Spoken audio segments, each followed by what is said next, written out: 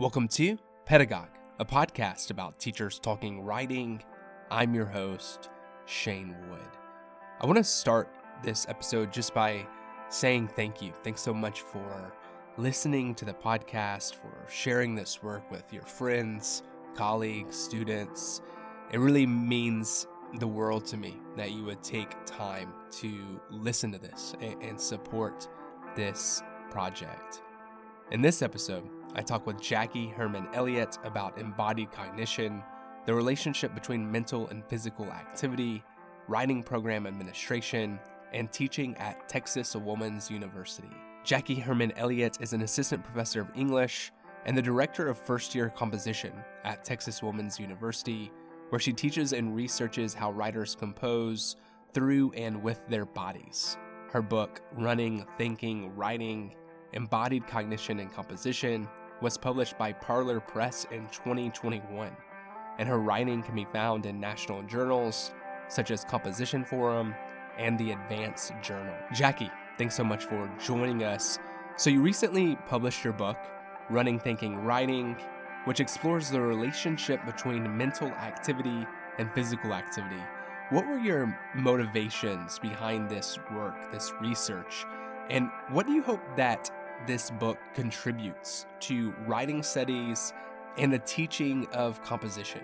Of course, yeah. So my motivations are kind of interesting, and I would say they were self-serving at first. I noticed myself doing this thing when I would go run and I would turn over words, and I write about that a little bit in the start of one chapter. I kind of detail my first run in Iowa, where I am turning over this idea for my thesis project. And I didn't actually end up going that way with my thesis project, but I did later in my dissertation. So I'm at Iowa State University and I'm thinking a lot about my writing while I'm running. And I start to talk to other runners who are writers who are doing the same thing.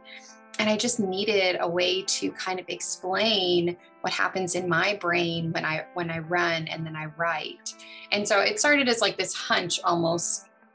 And then it moved into, I was at TCU, or Texas Christian University, and I was taking the teaching composition theory class with Charlotte Hogue. And she has this project called the Pedagogical Interest Project. And she says, explore anything that you want, anything that's interesting to you, just have fun with it. And I said, I really want to understand better the role of the body in the writing process and why composition studies isn't talking about that, or at least not very much at the time.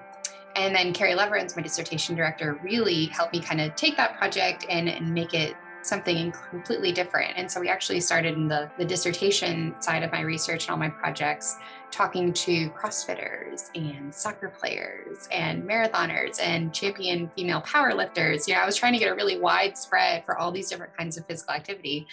Christy Wanger was actually one of my participants, and she writes about yoga. She's got her book, Yoga Minds, Writing Bodies. And Seth Kahn loves running and walking and hiking.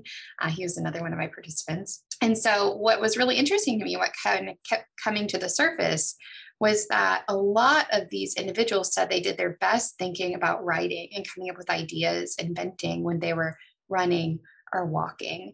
And that's when I kind of started to pay attention to that and think about how I bring it into the classroom.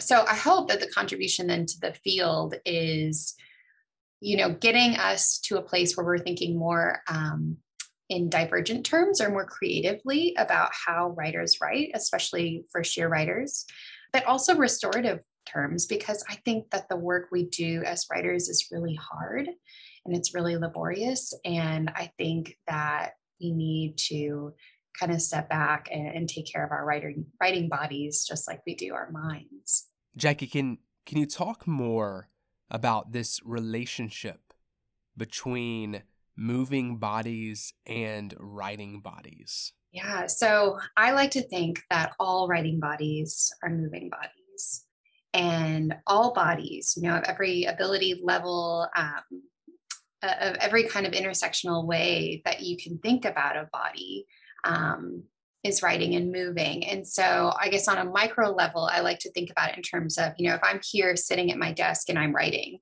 I'm fidgeting, or I'm holding something, or I'm switching the cross of my legs, or I'm doing something when the writing is or isn't going well, that is kind of a physical manifestation of how I'm processing whatever I'm grappling with in writing. And I've also noticed, and I write about this a little bit in the book, and I had a colleague at Iowa State University where I did my master's. And he would just get up and he would pace, and I would watch him with like great curiosity. I mean, this guy would just walk around the room and go back and forth. And I asked him one day, I said, "Are you okay? Do you need some help?" And he said, "Yes, I'm getting all these great ideas." And that was really surprising to me. But some people do that, they got to kind of get up and move. So that's like the micro level is how I think about it. But then the more macro level is, okay, how are we using very intentionally all of these physical activities that support our creative development, our development as writers, to enhance our writing process and our output and things like that. And then if we can kind of take that and harness it, we can we can benefit in really wonderful ways. And so I talk about that and connect to embodied cognition, because I see embodied cognition as being really important in here. And it took me a long time to kind of find that, because composition theorists aren't really talking about embodied cognition as much. But I think that, there's a lot of benefit to looking beyond the discipline for ways and theories for explaining what's happening when we write. So, as a teacher and researcher, you advocate for creative and embodied learning. What practices or strategies do you use to center these values in the classroom? What kinds of assignments or materials or practices help you do this embodied learning work in first year writing? That's a great question. And I will say that I do a lot of things. I throw a lot of stuff at the wall and see what sticks. So we've tried different things. We've tried walking, meditations. A lot of students really appreciate the mindful activities and the breath work that I introduce at the start of class. I call that our mindful moment of the day. So many of them really deeply enjoyed it, but because they were in this kind of digital, many tabs open in their brain, but in their browser context, it was really challenging for them. But I think that making space for that kind of work, that kind of contemplative learning is really important and really help them in those Zoom learning environments. And so I'll keep doing it. I also do writing logs with them, and that's something I'm kind of coding through right now, as I have a lot of data on embodied writing logs where I'm asking them to compare over a 4-week period. How did your writing go today? What kind of progress did you make? And then how did your body feel today? How did your mind feel? And seeing if they have any insights or reflections from either. And so again, that's kind of like a reflective metacognitive practice that we keep for a good portion of the class. And we have a lot of conversations about what our bodies can teach us when our writing is or is not going well. Jackie, you used the word restoration earlier, and I imagine embodied cognition and restoration are a part of your teaching philosophy, but you're also the director of first-year composition at Texas Woman's University. Are these elements or core principles? And also, maybe you could talk more about what that looks like. So the intersections between teaching and administration, and your priorities and vision as a writing program administrator. Gosh, restoration is really important to me as a WPA. We talk here a lot about self-care, with our GTAs and my graduate students that I'm working with. We just wrapped up teaching our WPA course. And I say we, which is Dr. Rachel Doherty. She's the assistant director of our writing program here. And she's wonderful. And we hold each other really accountable for self-care and that kind of work. I think it's especially important with our students because they have a lot that they're up against sometimes. We are a minority majority institution. We are largely Hispanic. We also have many Black students, and our students are 44% Pell Grant eligible here. Our students face a lot of food insecurity. And so, my number one priority becomes, how do I help these students, and how does writing becomes something that helps them, rather than holds them back or becomes like an academic roadblock.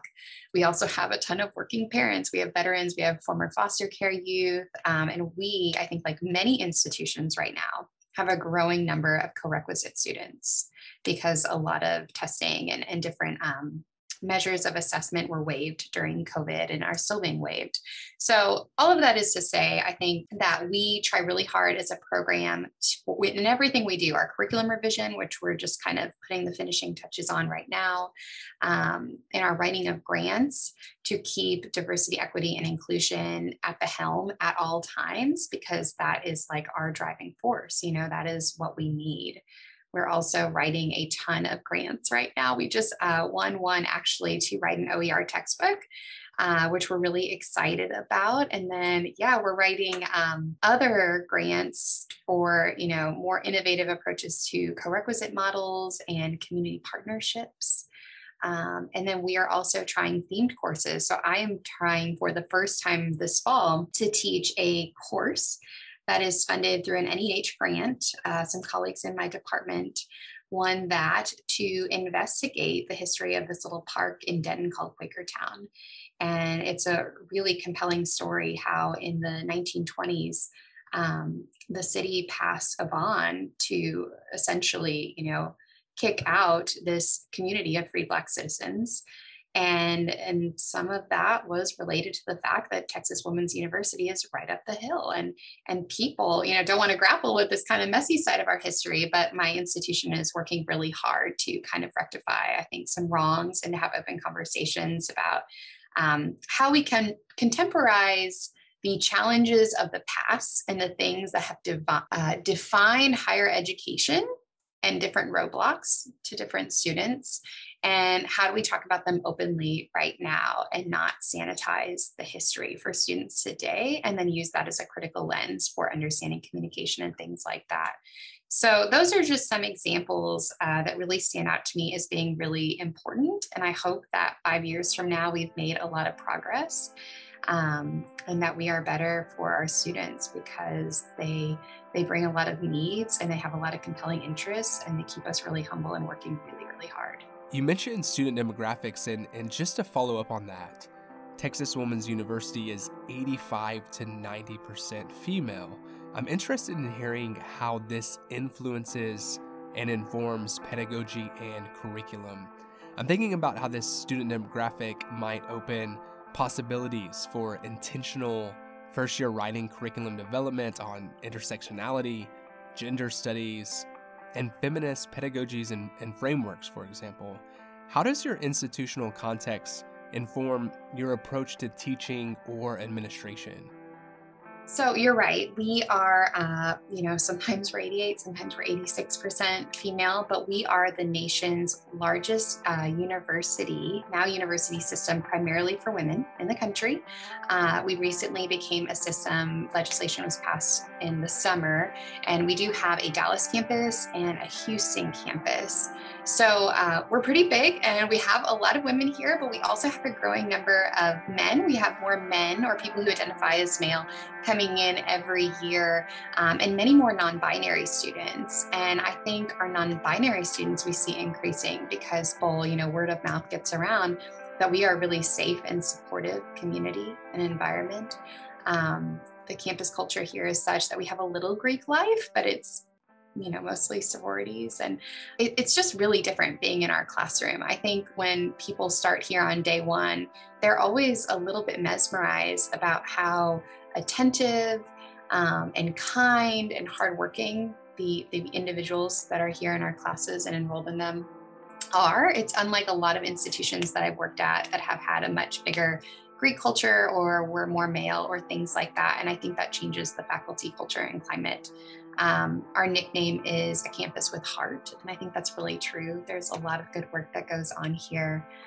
But in an intersectional sense, we merged my department, which was English, speech, and foreign languages. We actually merged recently with our multicultural women and gender studies program because we were doing a lot of shared work already.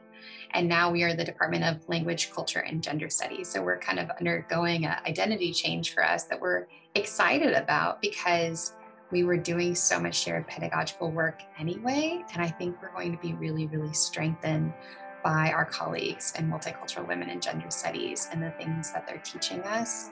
And I'll just say that I think here, working with our grad students, there's a really, really strong feminist ethic of care that happens, and it's really palpable. So I really enjoy just being here. And, we're a state institution, we're not without our challenges, but everybody here is really wonderful. And our students just drive our passion and our overwork a little bit sometimes. So Thanks, Jackie. And thank you, Pedagogue listeners and followers. Until next time.